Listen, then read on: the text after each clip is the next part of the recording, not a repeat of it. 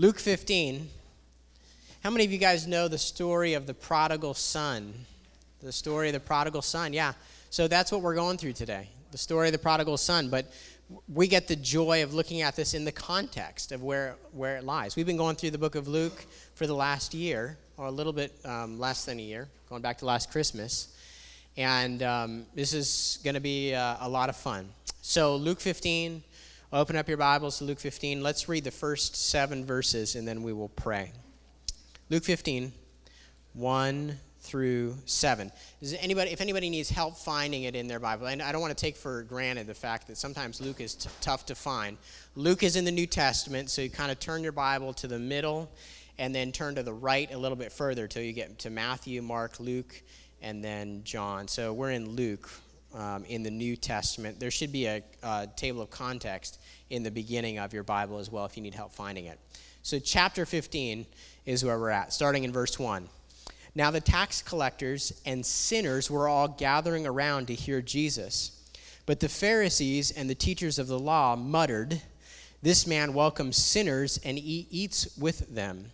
Then Jesus told them this parable. Suppose one of you has 100 sheep and loses one of them. Doesn't he leave the 99 in the open country and go after the lost sheep until he finds it?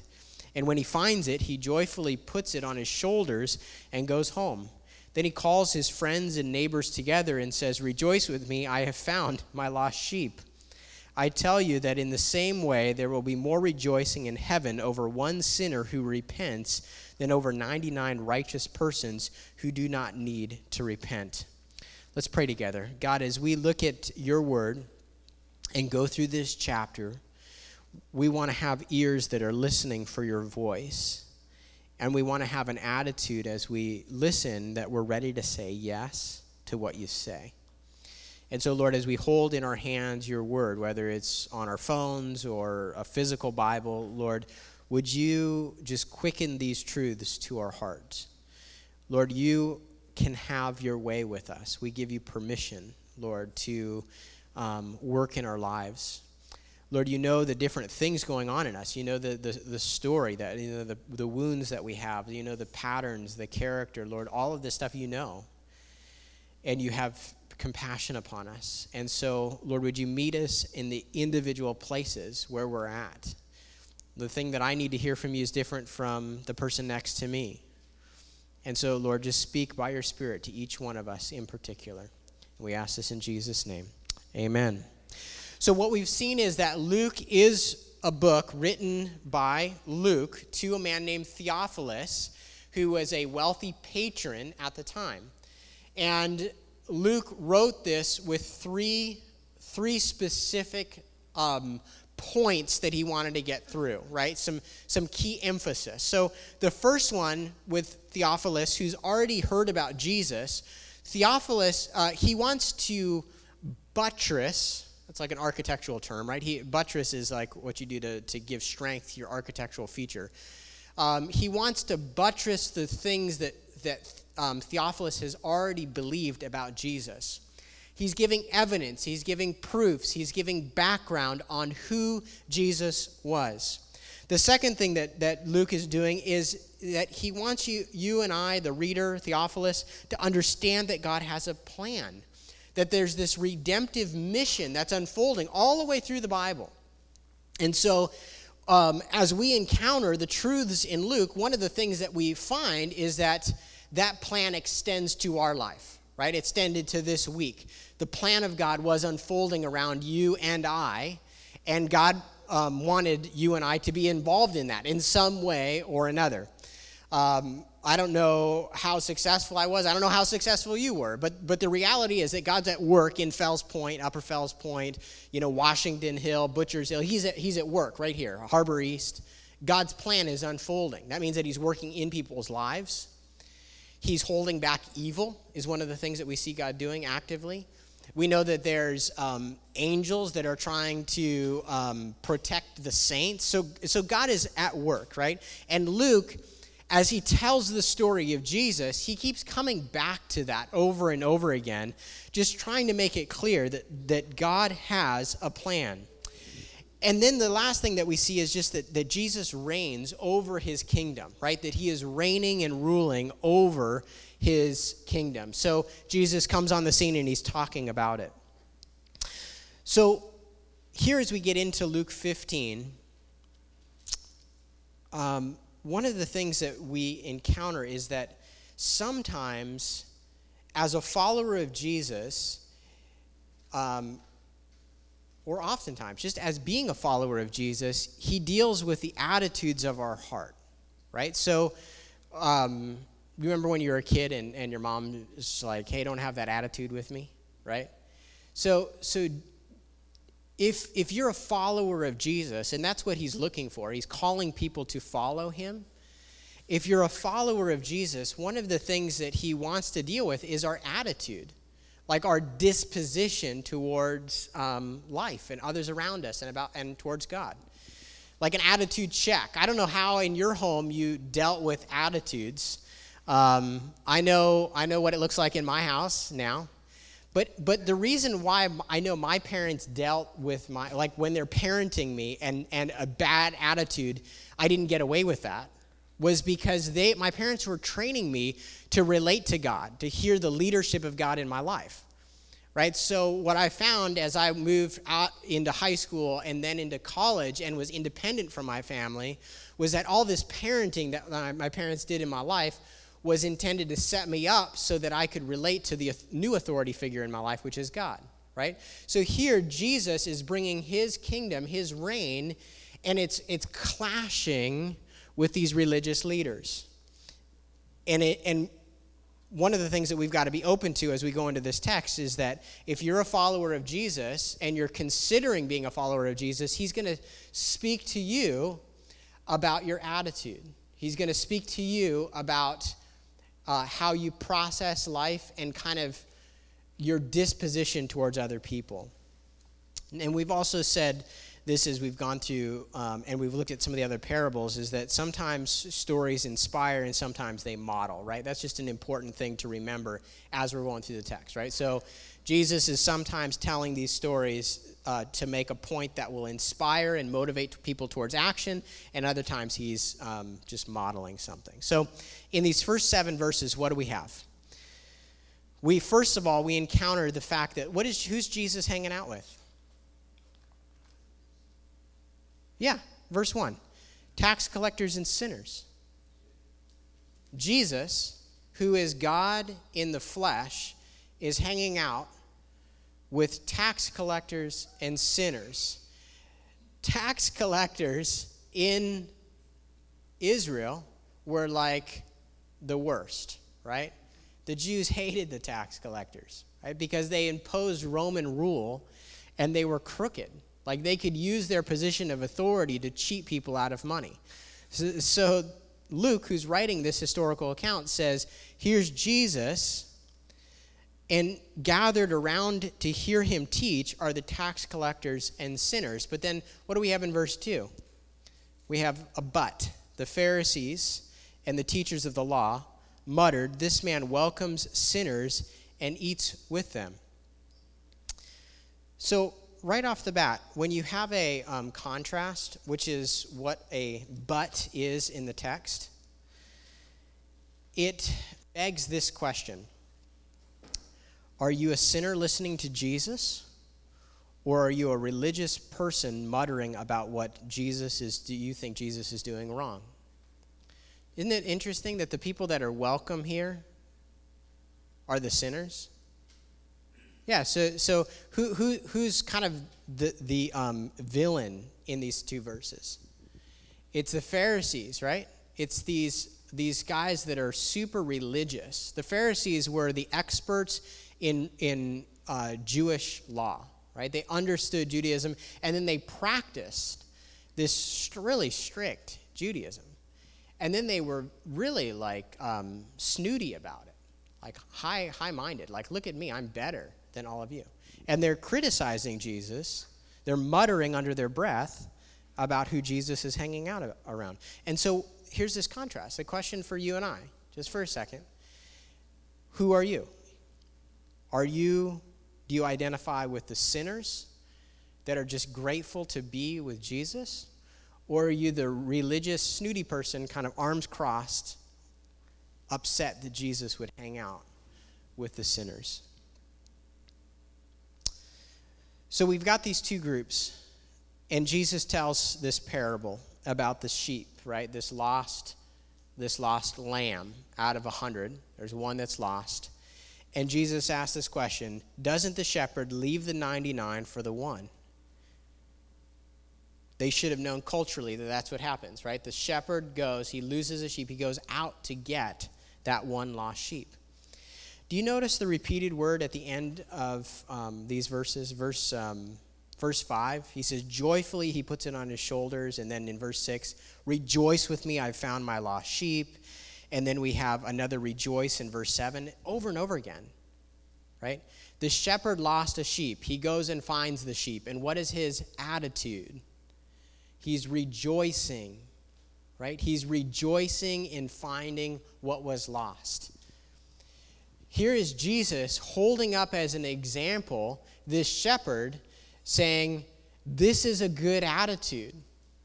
This is where your heart should be at, where you're rejoicing in those who are lost being found. In fact, he finishes off giving an insight into what's going on in heaven. He says, I tell you, in the same way, there will be more rejoicing in heaven over one sinner who repents than over 99 righteous persons who do not need to repent. You want to make heaven, and I would say this, the application of this isn't just like you're a sinner and then one time you turn to the Lord and that's your conversion. I think that this can apply to all repentance in our life. We're all sinners, right? We all need to come, we all need to recognize that we are born in sin. We're all people desperately in need of the forgiveness of God. And you want to make God happy. You want to lead to his rejoicing. Our position of repentance leads to a heavenly rejoicing. This parable illustrates the proper attitude and then gives the heavenly parable. Thus, the question is, who's going to be a party pooper, right? Who's going to see this lost sheep found and be all cynical? No, well, if we saw this take place with the shepherd, we'd be like, that's a good news. But sometimes we take on this position of the Pharisees, right, where we want to look down our nose at other sinners. We want to look down at other people who've messed up, right? And, man, Jesus is, he's really correcting the Pharisees. Let's go to the next set of verses. Verses 8 through 10. And this is the reason we're doing a whole chapter. The reason we're doing a whole chapter this morning, and I know it's a lot to cover, is it's one big thought, right? So we might as well just knock it out right here. Or suppose a woman has 10 silver coins and loses one. Doesn't she light a lamp, sweep the house, and search carefully until she finds it? And when she finds it, she calls her friends and neighbors together, and she says, rejoice with me, I have found my lost coin. In the same way, I tell you, there is rejoicing in the presence of the angels of God over one sinner who repents. Have you ever lost something? Have you ever lost a coin? Like, you're like, I know I had this. The other day, I lost my wallet. I think it was probably 3 weeks ago. And it was like DEFCON 4, you know, how it's like I did all the normal searching, and then it's like I can't find it, and then I did some more searching, and then it's like start flying the flag. It's like, okay, family, cancel your life. My wallet has to be found, you know. And so we're going all over the place, you know. And I like to pride myself in being a really good, like, person at searching. You know, when people lose stuff in my house, like they ask me for help, right, Hayden? Yeah. You guys I'm like a good searcher, and I could not find my wallet. I'm like, and then you start thinking like, could I seriously have left this somewhere? Where did this go? Anyway, I had hung my wallet was in my pants, and then I hung it over the bathtub, and it fell out of my pants down into the bottom of the bathtub, and it was just hanging out there. Yeah, so we finally found it, but I felt really, really stupid. Well, this lady, she has 10 coins, and she loses one, and she goes and she sweeps the house to find the lost coin. But the story kind of crescendos with this idea where she finds it. She calls her friends and her neighbors and she says, "Rejoice with me, I have found my lost coin. In the same way, I tell you, there is rejoicing in the presence of God, presence of the angels of God over one sinner who repents." Here's the thing. Jesus tells another story about something that's lost and is found. And what is the repeated word? Rejoicing. Right? Jesus wants people rejoicing over the lost being found. He says that is the appropriate attitude in our life. You leave the 99 to go find the one. She rejoices over the one coin being found. Let's go to the prodigal son. And I will try to progress the slides here for this one. Verse 11, Jesus continued. Right? So the thought continues. So this is the third story to convey this point. Must have been an important point to Jesus. There was a man who had 2 sons. The younger one said to his father, "Father, give my share of the estate," or "give me my share of the estate." So he divided his property between them. Not long after that, the younger son got together all he had, set off for a distant country, and then squandered his wealth in wild living. After he had spent everything, there was a severe famine in that whole country, and he began to be in need. So he went and he hired himself out to a citizen of that country, who sent him to the fields to feed the pigs. He longed to fill his stomach with the pods that the pigs were eating, but no one gave him anything. When he came to his senses, he said, "How many of my father's hired servants have food to spare, and here I am, starving to death? I will set out and go back to my father and say to him, 'Father, I have sinned against heaven and against you. I am no longer worthy to be called your son. Make me like one of your hired servants.' So he got up and went to his father. But while he was still a long way off, his father saw him and was filled with compassion for him. He ran to his son, threw his arms around him, and kissed him. The son said to him, 'Father, I have sinned against heaven and against you. I am no longer worthy to be called your son.' But the father said to his servant, 'Quick, bring the best robe and put it on him. Put a ring on his finger and sandals on his feet. Bring the fatted calf and kill it. Let's have a feast and a celebration. For this son of mine was dead and is alive again. He was lost and is found.' So they began to celebrate. Meanwhile, the older son was in the field. When he came near the house, he heard music and dancing.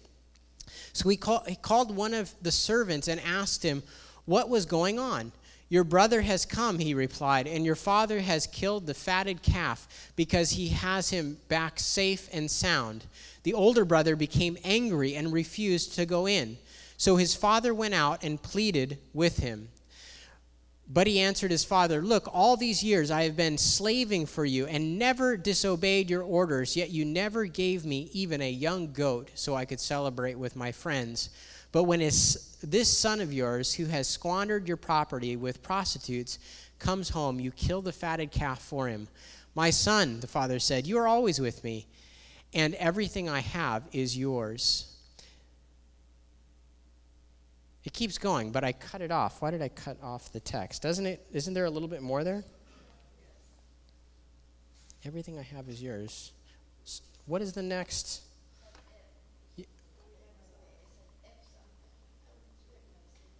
I must have cut it off, and then I cut it off in my notes as well. And then there's another verse, right? Just one verse. Okay, good. I knew I was missing something. Okay, so most of you are familiar with this story, right? We've got 2 sons. The younger son takes his inheritance, he squanders it, he ends up destitute, starving. And some of you can relate to this story. Some of you have made bad choices in your life, and you maybe have gone through a season where you're like, I was the prodigal, right? Where you're out and you're like, man, I squandered. I had good opportunities and I didn't make good choices, right? So maybe you can relate to the prodigal son in this story. If so, there's this beautiful example of repentance, right? What does he say? He just humbles out. He's done. He's ready to eat the pig food, and they won't even give him pig food to eat. And he's like, I'm ready to go back to my father, right? And it's amazing kind of the thresholds that we all are at. Like, I don't know what your threshold for repentance is. I can be pretty stubborn, right? I can hold out for a pretty good long time. But there's certain pain points that God knows that I have that he'll allow me to experience to motivate me towards repentance. In fact, it says in the book of Hebrews that God disciplines us because he loves us. He allows our life to be painful so that we will move back towards him because he's like this father. Right? The father starts running from a far ways away and he grabs the son, right? He has compassion on him. Not only does he have compassion, he doesn't even let the son really get into his whole speech. He's just like, let's throw a party. He's just ready to love on his son and just care for his son in such an awesome way. Amen? Some of you need that treatment this morning. Like we just need, and here's the good news, right? Here's why we, in our mission statement, why we love Jesus. Like, the reason we're a church that loves Jesus is because Jesus tells these kind of stories. Jesus tells the kind of stories where the sinner is loved, right? The kind of stories that Jesus tells says to you and I, hey, you are loved no matter what you've gone through. When you turn, the Father is waiting to receive you. Man, isn't that beautiful? Isn't that beautiful? But the story doesn't stop there. There's this older brother who becomes angry, refuses to participate, and then he explains or he justifies his bad attitude. Now, I don't know if you're like me, but I've definitely pitied this older brother at times because I was the oldest in my family, right? But you look at him and you're like, yeah, I mean, poor guy, here he did everything right, and, he's kind of like bummed out, right? But this older brother is why Jesus is telling you this story. Let's go back to the beginning. This is told into the context of a Jewish community, right? The audience is primarily Jewish. There may have been a few Gentiles there, but it's primarily Jewish. And the hierarchy of who's like a good Jew at this time were these Pharisees, the Sadducees, and the scribes. And they're the ones who are cynical in their disposition towards the ones that Jesus is hanging out towards. And so Jesus, in this story, the older brother represents these religious Jewish people. Translated over to our context, it represents this self-righteous, legalistic, religious people, whether it's the SNL church lady or somebody else that comes to mind, right? It's somebody who's like looking down their nose, goody two-shoes, and justifying themselves and having a little pity party because God is rejoicing over sinners and welcoming sinners into his presence, right? We can all look to justify ourselves through our own works. And this older brother was like, look, I've done everything. I didn't go and blow my inheritance. Like, I've stuck around town, He's trying to justify him through his good deeds. And Jesus is saying, listen up. That older brother is just as wrong as a sinner, but which one ends up in close proximity to the Father? It's the sinning son who has returned, the prodigal son that's returned.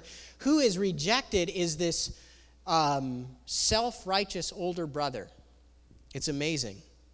It's this surprise factor. Here's a couple of principles I want to just pull out really briefly from the text. First of all, it's possible to miss the moment because we are self-absorbed. It's possible to miss the moment. Here's God in the flesh rescuing the lost. This is the moment that lost sheep was found. This is the moment the lost coin was found. This is the moment the prodigal son has returned. And yet, the people who think they're religious are missing the moment. It's possible for you and I to do life in such a way that we miss what God's doing right in front of us. Because we're self-absorbed, we're self-righteous, we want to put God in a box. Second, it is possible to seek justification through the good things that you and I have done. But that is not a valid ticket to God's party. Do you understand that the good things you do not earn you God's favor? It's really important to understand this, that the Bible teaches that you being a good person does not get you into heaven. So if you were to die this very moment and God was to ask you, why should I allow you into heaven? If you try to take your good works and hold them up and say, look, I did this over here and I did this over here and I volunteered in the compassion center and I helped this homeless person out, or I'm homeless and I gave half my food stamps away, or whatever it is that you did, God will not recognize those things to forgive your sin. Your debt of sin is greater than the good works that you can do. You cannot justify yourself before God. You can't be the older brother and say, look, I've kept my nose clean my whole life. No, one sin is enough to keep you from the presence of God and living eternally with God. It is essential to understand. It is essential for us to put ourselves in the shoes of the prodigal son and recognize that we are the sinners that need to repent and turn to the Lord. Also notice that Jesus is the leader. He wants to lead our emotional response to life.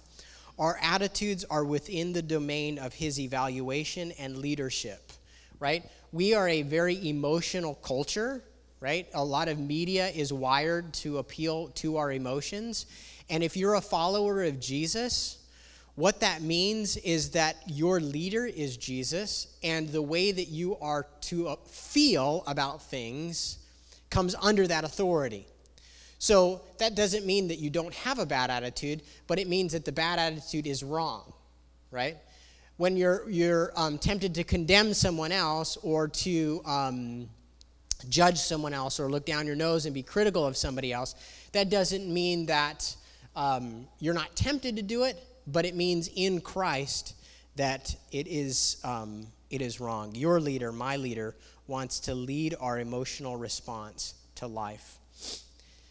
The fourth thing I wrote down here is the sympathetic hum of our hearts. Have you ever tuned an instrument? Have you ever watched somebody tune a guitar?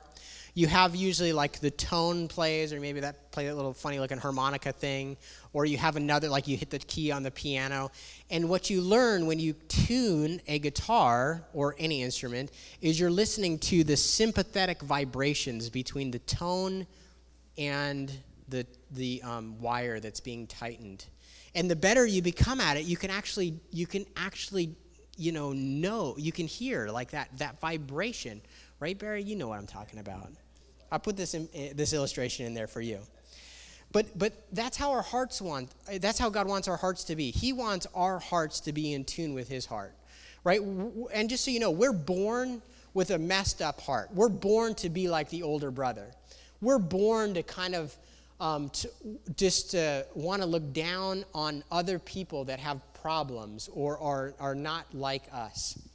And yet, here is God rejoicing. He's rejoicing over the presence and the return of the lost.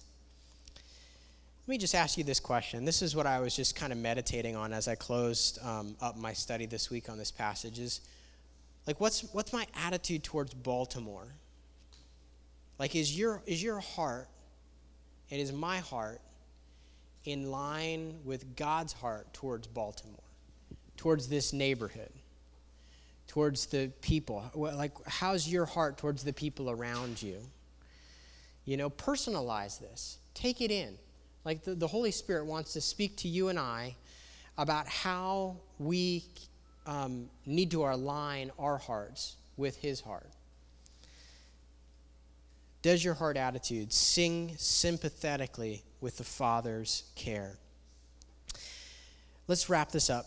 Hebrews 2:10-11, and this is really the most important thing to see because we looked at two brothers, and I want to talk to you about a third brother. Read with me Hebrews chapter 2:10 and 11. I have it up here on the screen. It says this: "In bringing many sons and daughters to glory, it was fitting that God, for whom and through whom everything exists, should make the pioneer of their salvation perfect through what he suffered. So this is all talking about Jesus. Then verse 11, both the one who makes people holy and those who are made holy are of the same family. So Jesus is not ashamed to call them brothers and sisters. You see, Jesus became our brother. He was willing to be your brother. He was willing to suffer so that you could be saved. Your good brother is Jesus. Right? The passage goes on. Read some more of Hebrews chapter 2 when you get a chance.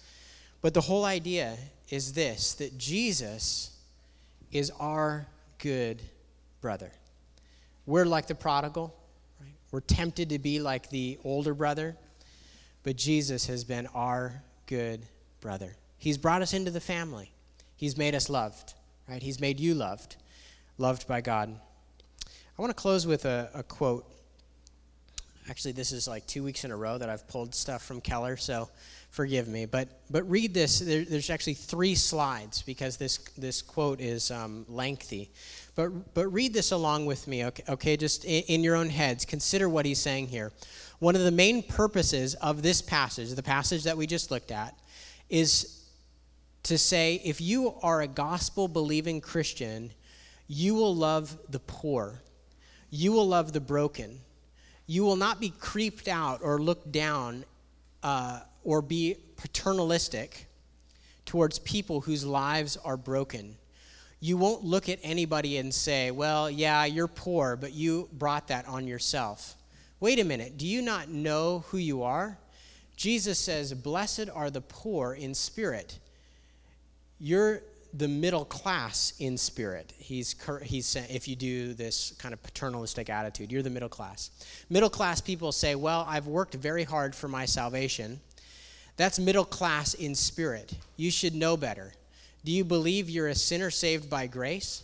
Then when you look at a poor person or a broken person or a person who has been out of work for a long time or who is messed up, you know you're looking in the mirror. You're looking at somebody just like yourself. The only reason why you are in the feast of the Father's salvation is because the ultimate rich man, Jesus Christ, became poor for you. That means we ought to be deeply involved in the lives of broken people in this city. It means not just giving your charity, giving your money, though that's very important. It means giving your time, giving your relationship, and entering into non-paternalistic relationships with people inside the church. You don't hobnob with people of your ilk or your class or your level of connection or of power or of money or of looks. Don't you dare. Not when you know the parable of the prodigal son and the father who did this. Isn't that good? Man, may we be a people that just embody the prodigal son, right? The story of a father who's rejoicing in the rescue of the lost. Let me just tell you, if you've come to church this morning and you don't know God's love towards you through his son Jesus, let me just really basically explain that if you want to have a relationship with God, he's already made a way for that to happen. He has sent his son into the world to pay for your sin on the cross. So like when we have the symbol of the cross, Jesus died on that cross. That's why the church loves that symbol. Some of you even have it, tattooed on you, or you wear it as a chain, because it's the symbol of your payment. Jesus paid for your sin on the cross. And so how do you have a relationship with God based on the cross? Well, you just trust that what he did on the cross on your behalf was sufficient. You place your faith in him. You say, I want you to be the Lord of my life. That's the beginning of your relationship with God. And God wants to do that in your life. He loves you. He's like this father. He's waiting for you to come home. He's waiting for your return. And I don't know what that looks like in your life. But the Father is standing there waiting for you to return home. He wants to throw his arms around you. He wants to invite you to his feast. You are a loved person. And for those of us who've already made that decision to follow Jesus in our own life, let's continue to share in the image of Christ in our disposition towards others. Some of you are in close proximity to people who would be considered the sinners of the world. Some of you spend a great deal of time in proximity of other sinners. This is the attitude of the Father towards those people around you. Loved, absolutely loved. Let's pray. Lord, give us your heart. Give us your heart. By the work of your Holy Spirit, Lord, give us your heart towards the people that are loved. Lord, if there's anybody here that has not yet received you into their life as their Lord and Savior, I pray that, Lord, you would lead them to you, that you would help them to see the truths of the gospel, that you would give them the faith to trust in you, that they would turn and trust. So thank you for this text. We pray these things in Jesus' name. Amen. Amen. Let's stand.